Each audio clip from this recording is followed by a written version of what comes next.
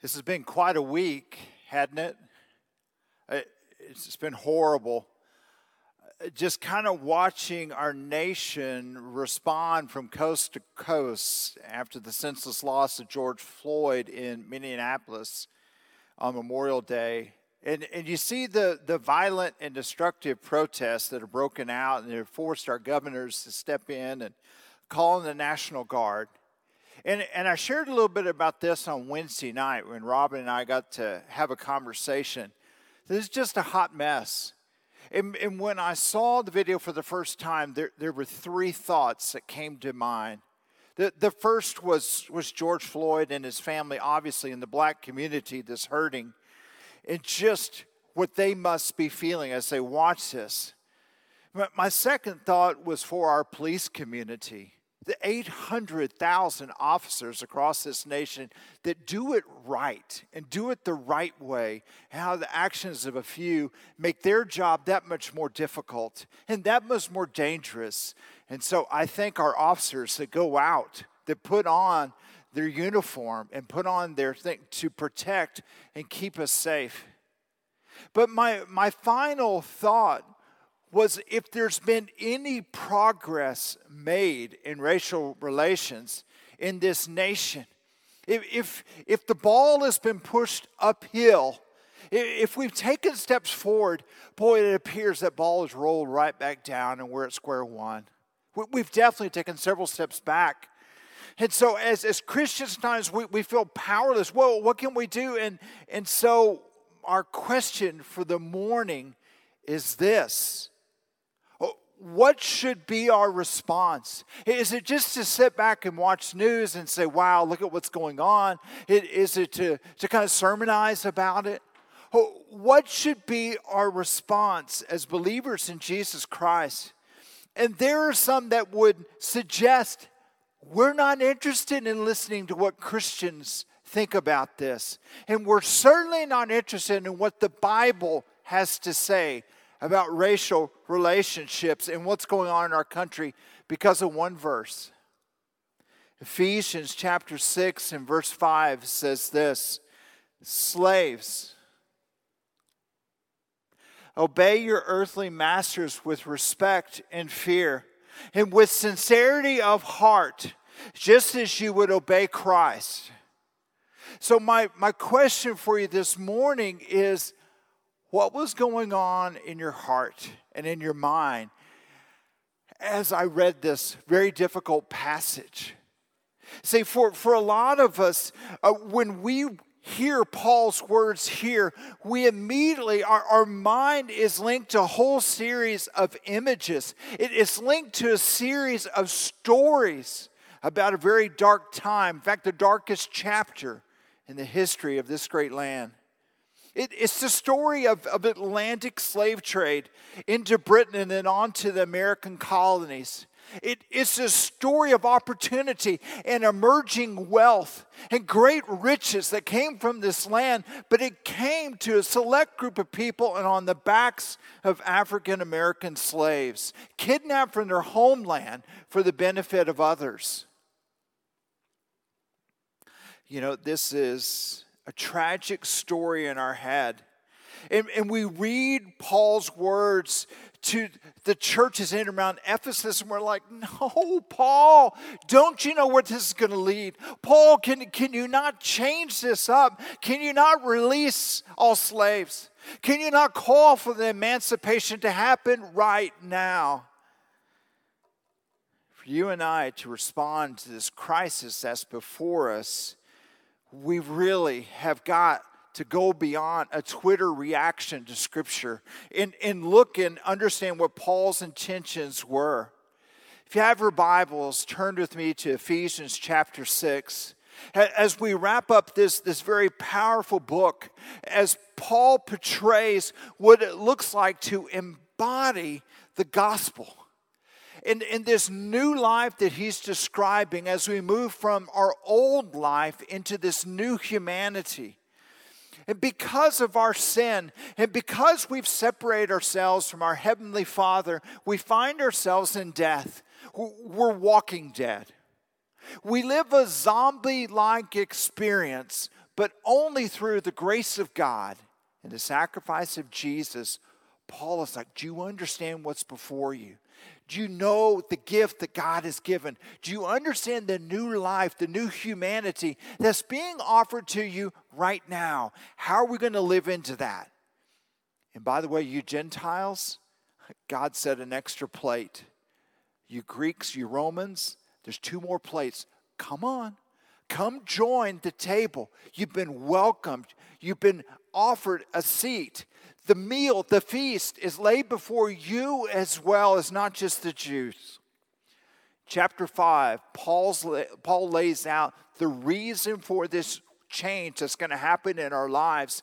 And it's because the selfless love of Jesus that we see, it starts coming in, and it changes each and every one of our relationships.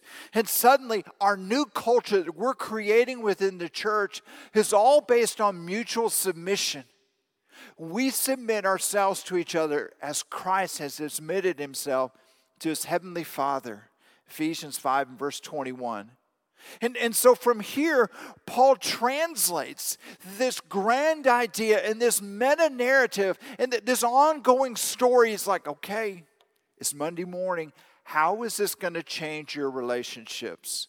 How are you going to live differently in light of what Jesus has done for you? How is this going to play out within the Greco-Roman households that you're leading?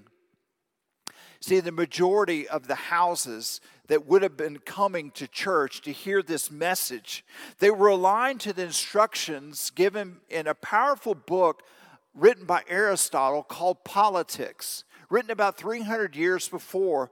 And in this, here's what Aristotle had to say. He said the family, you need to understand how important this is. The family is the basic building block of the city-state. And he said, if you can learn to find harmony within the family, there will be harmony within the city-state, within the empire. All will be made well if we have strong families, and we have strong households, and strong household leaders. And for that to happen, well then wives and children and slaves, you all must be subjugated to the master, to the father, to the husband.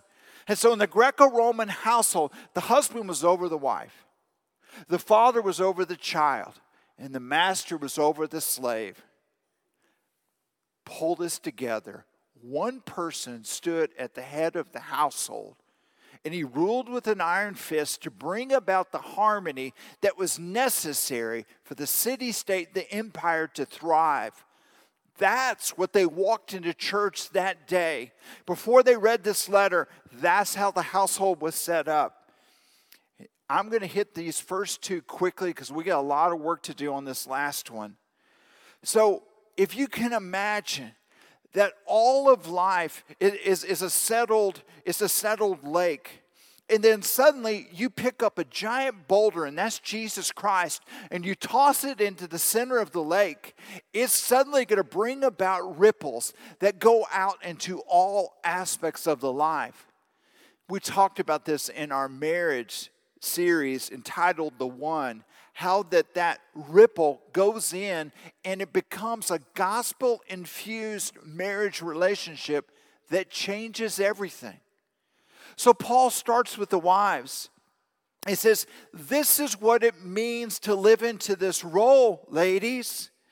In light of the gospel, as you submit yourself to Jesus, allow yourself to come under the leadership of your husband. And so those that are sitting there this morning, they're like, that's right. Apparently this whole God thing is working out. Still fits within. Nothing's been knocked over in our household. Aristotle's giving a thumbs up on that.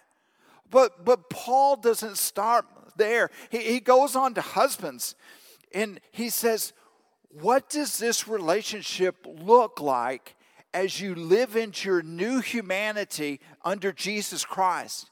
He said, because of the cross, you mutually come under each other's love and care and respect. Paul even uses the phrase that you're going to cleanse your wife. He draws upon the analogy of the leadership and the headship of Jesus over his disciples. That on the final night he was with them, what did he do? He got down on his hands and knees and he washed their feet. He said, that's the submissive leadership that you have within your family. Of mutual love, respect, and care.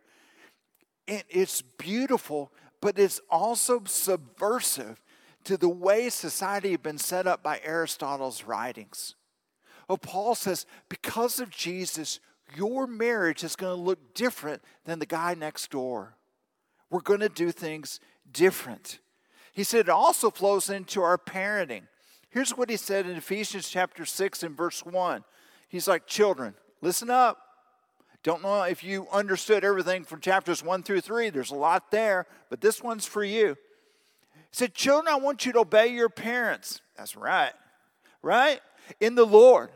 For this is right. It's the right thing to do. Honor your father and mother, which is the first commandment.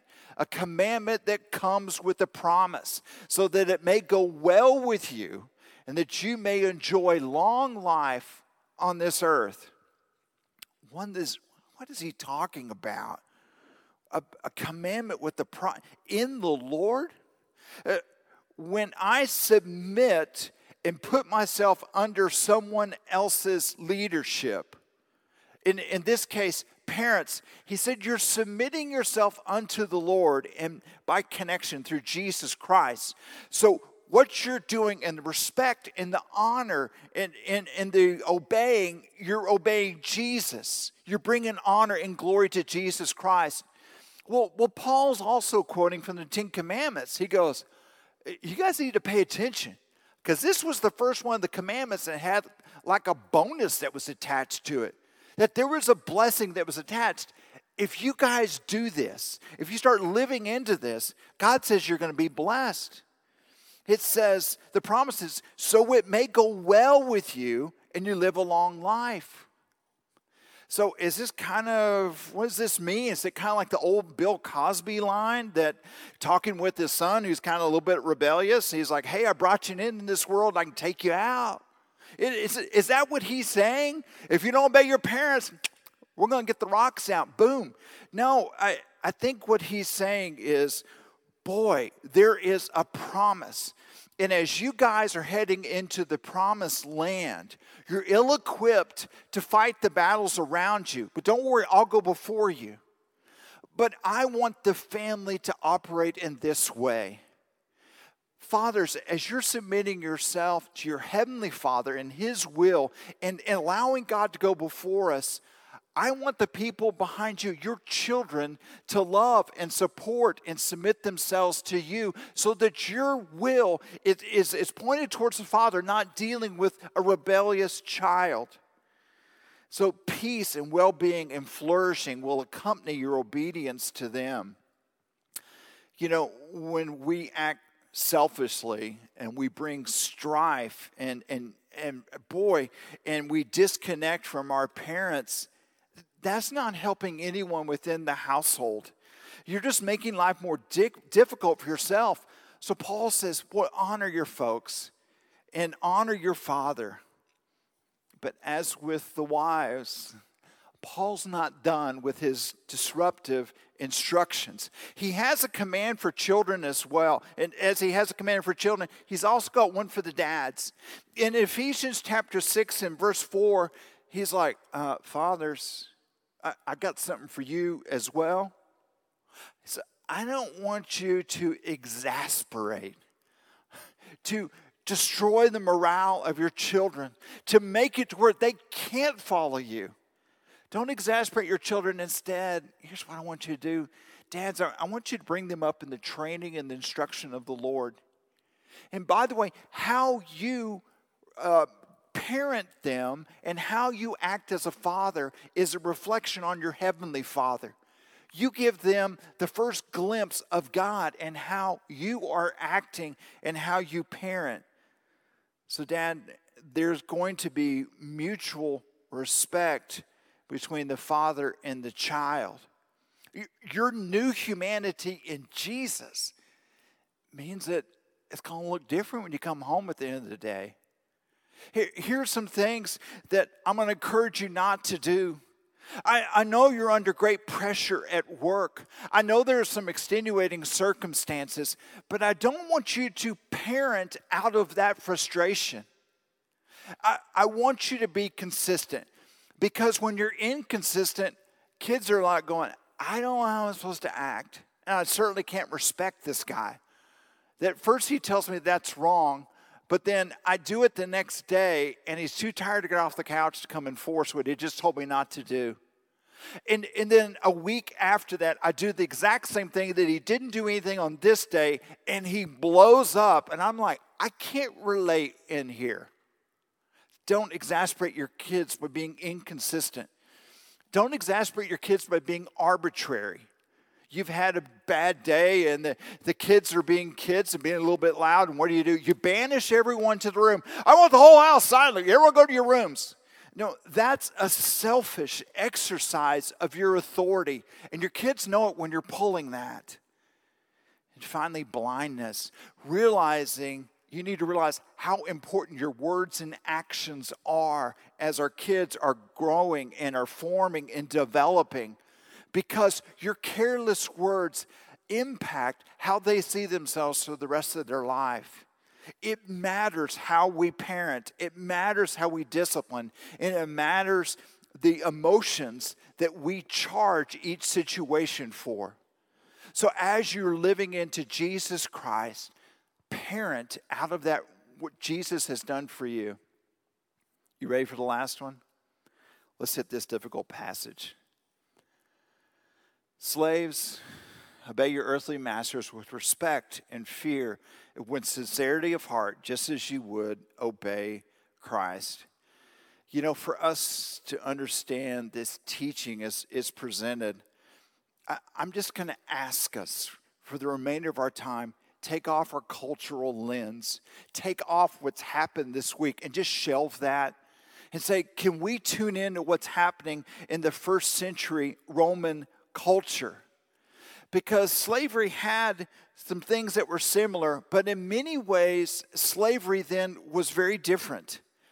While the Atlantic slave trade was about one ethnic group, Africans, being captured and sold to others, Roman slavery was very different.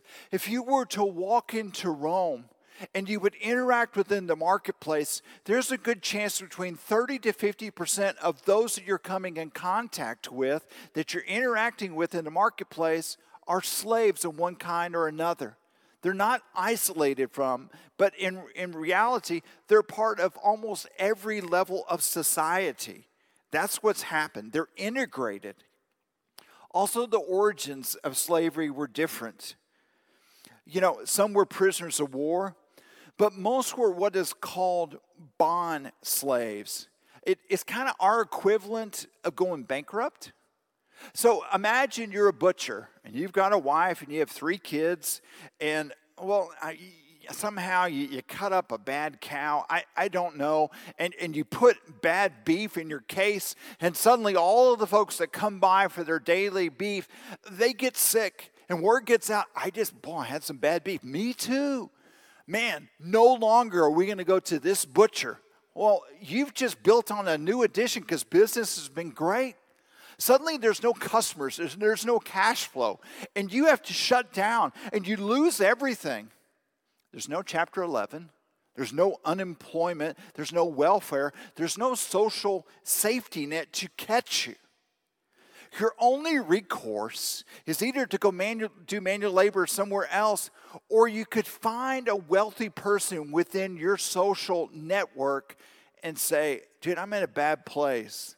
Can I sell myself, my wife, my family, and my household, give everything to you for a period of time until I can save up enough to buy back my freedom? And it was very common. And so where it was similar is that one human being owned another. So from the moment that you became a slave, you lost all rights. You lost the ability to be known as a normal person. And so you would wear different clothing. And you could be abused, you could be neglected, or even killed by your master without recourse. It wouldn't benefit them because they're using you as a profit center for their building and their estate. But yet they could do anything they want because you've turned over all rights. What we're thinking is, and hoping, is that Paul's going to step here and go, this isn't right. This isn't what it should mean to be a part. And I'm here to proclaim abolition. All slaves should be set free. This practice is over. It's against God's will, and it ends today. You know, I think of some of the heroes in this struggle. Guys like William Wilberforce, who worked tirelessly to undermine what's happening and to help the slaves fight against slavery. And then you have Martin Luther King Jr., who fought against the battle of segregation. And so these guys were both devout Christians that allowed themselves to drive their actions and make it their life's work. We're like, why not Paul? Well, these two lived in a time where there was a process in place to gain momentum and to have influence. In Paul's day, there was one guy on top, and his name was Caesar. All of us, were put under Caesar's authority. And you protest against Caesar, you die.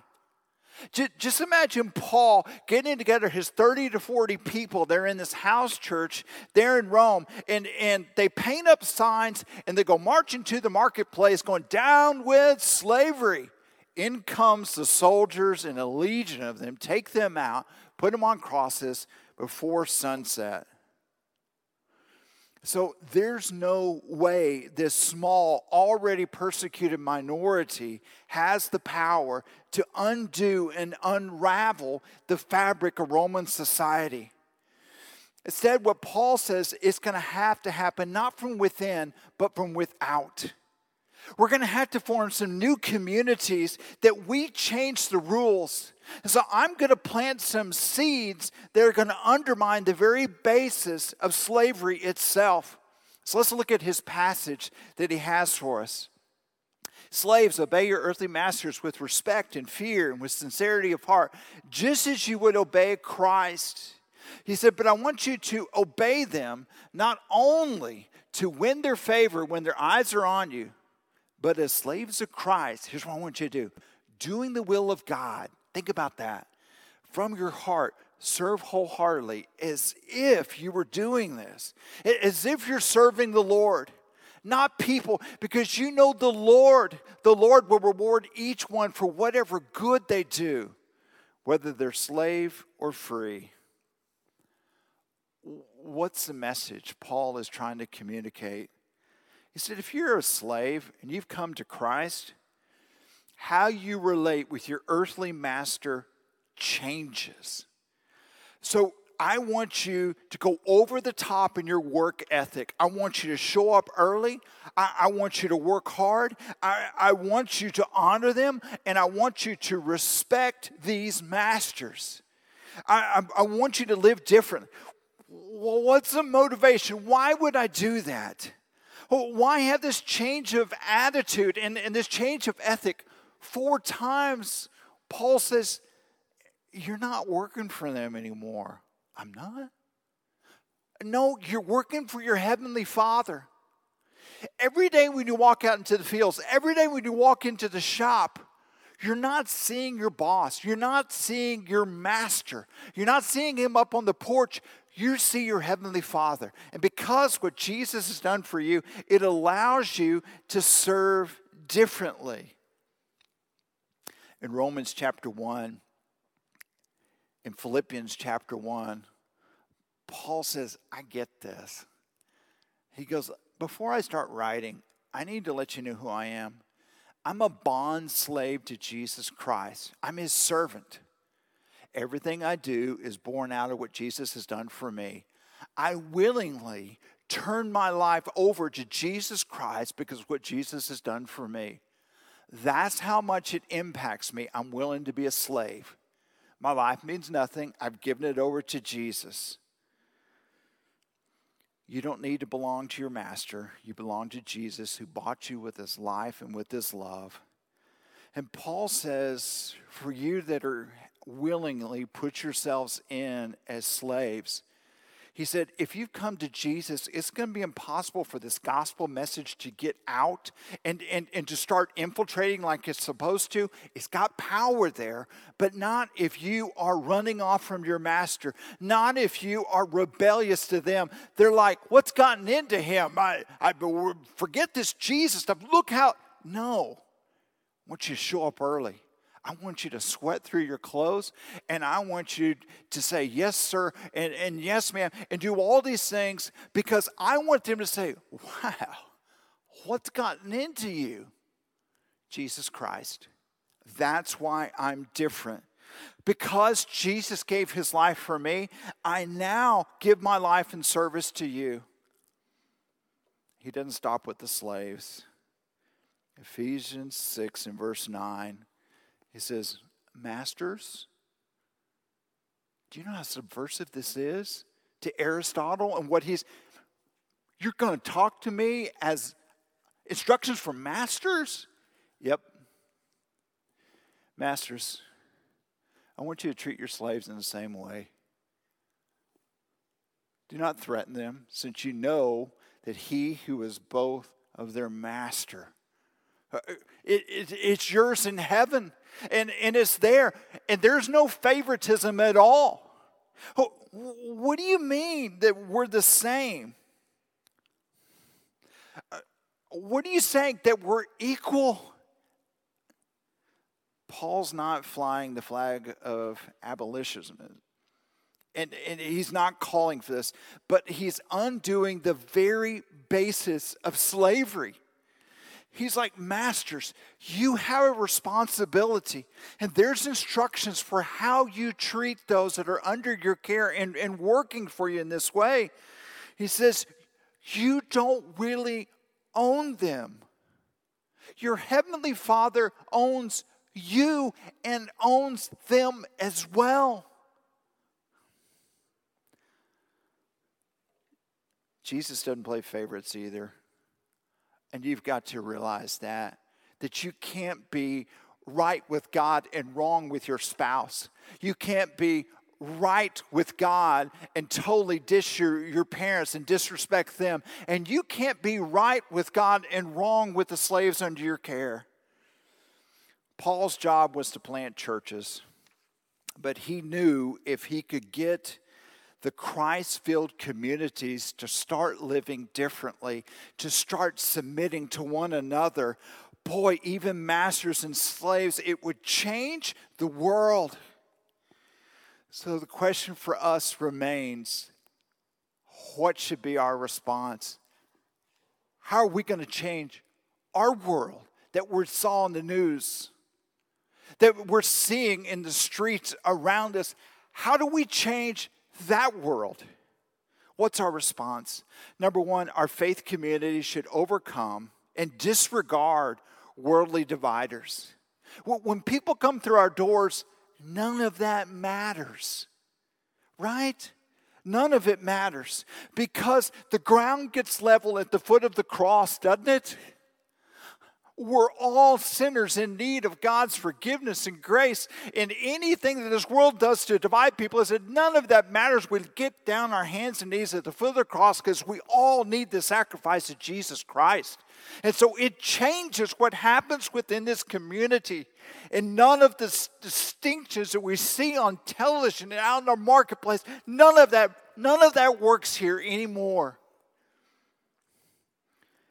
1 Corinthians 12 and verse 13 says, do you know what happened when you got baptized? He said, we're baptized by one Spirit, so as to form one body. Whether Jews or Gentiles, who cares?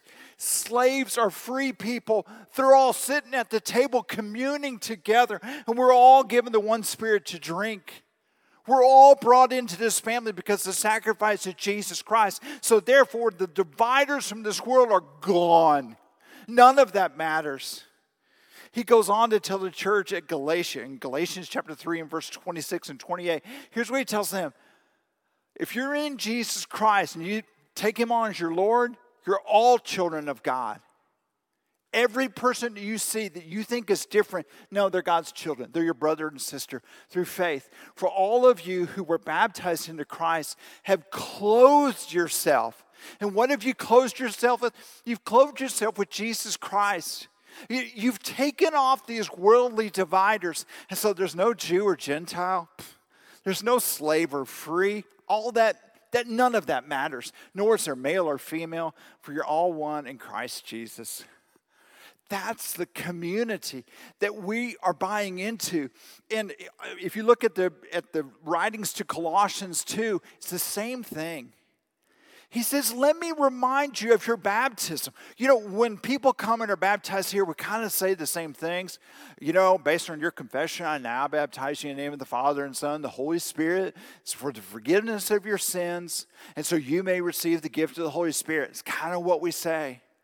For them, I think since all three of these passages are about baptism, they said, okay, we're glad you love Jesus, but here's what's going to happen. Before you say yes to Jesus, you have to say yes to a community that looks very different than outside of these house churches.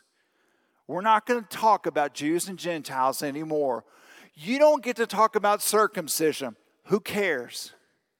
You don't get to talk about who's rich and who's poor. In fact, if you're rich, don't wear your expensive stuff here. And if someone comes in who's affluent, don't give them a better seat. Because we don't want the poor people to feel like second-class citizens, because they're not. We're all children of God. And we look different if we're a part of this community.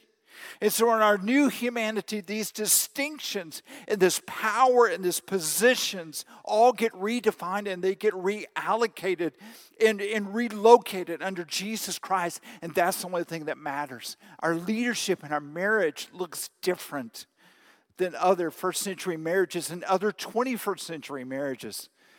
And how we parent has to look different than what they're getting next door, because the gospel has been infused into our lifestyle, into who we are as a people.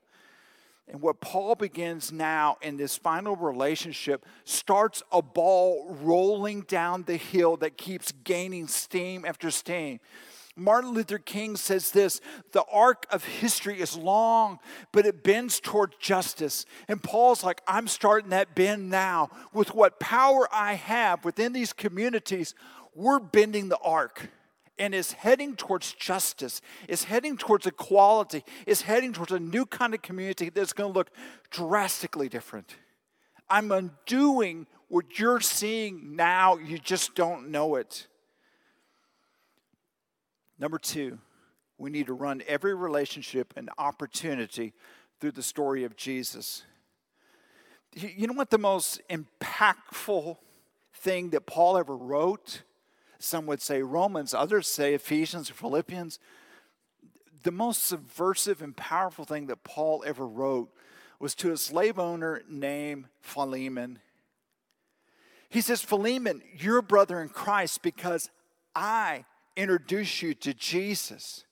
And you've got a slave named Onesimus, right, Philemon? Yeah, he ran off. And he stole from me on the way out. Yeah, I know. While he's out on the run, I introduced him to Jesus too. And I'm not going to force you to do this, but I'm going to compel you based on what I did for you by introducing you to Jesus. I want you to take him back. You what? I know you could send a bounty hunter out and track him down, bring him back, and punish him severely or even kill him. You have that right. But under Jesus Christ, I'm going to ask you to do something different with your slave. You want me to bring him back? Okay, but it's going to be hard. No, it's in fact, the thing that drove Onesimus away was how you were treating him. And you're not going back there. And you're certainly not punishing him. You're going to treat him as a brother in Jesus Christ. Because the game has changed. The way this thing is set up is done with. I'm undoing what drove Onesimus away from you. And it's changing not because of my words, but because what Jesus has done for you. So whether it's in your marriage, or whether it's in your parenting, or whether it's in your relationship with your friendships, I'm calling this church to break down barriers. I'm calling us to live differently. I'm calling us to remove the hostility and the venom around us because of Jesus Christ. This needs to be an oasis when people come to be among us and go, wow, you've got black and brown and white folks that all love each other and are called according to the same purpose. Yeah, that's the High Point family. Well, how are y'all doing this? Because of Jesus Christ? What an opportunity we have here at High Point to be a community that's vastly different than what people get out in the marketplace. That's our calling as a church. And I'm calling each one of us to be reconcilers. I'm calling each one of us to be healers. I'm calling each one of us by everything we do in our relationships and our opportunities to point people to Jesus Christ. That's what changes because of what God has done for each one of us. Let's pray. Father, I thank you for this powerful, powerful teaching. Lord, it's so difficult seeing the mess this world's in. And Lord, we know that it's not going to get solved if by any other means than unity that comes through Christ, that is portrayed and lived out by Christ following people. Lord, I pray that we spend time at the foot of the cross and it drives us to live differently. It drives us to break down these barriers, to put our arms around and embrace people the world says you should hate. Help us to be lovers of those around us because of you. In Jesus' name we pray. Amen.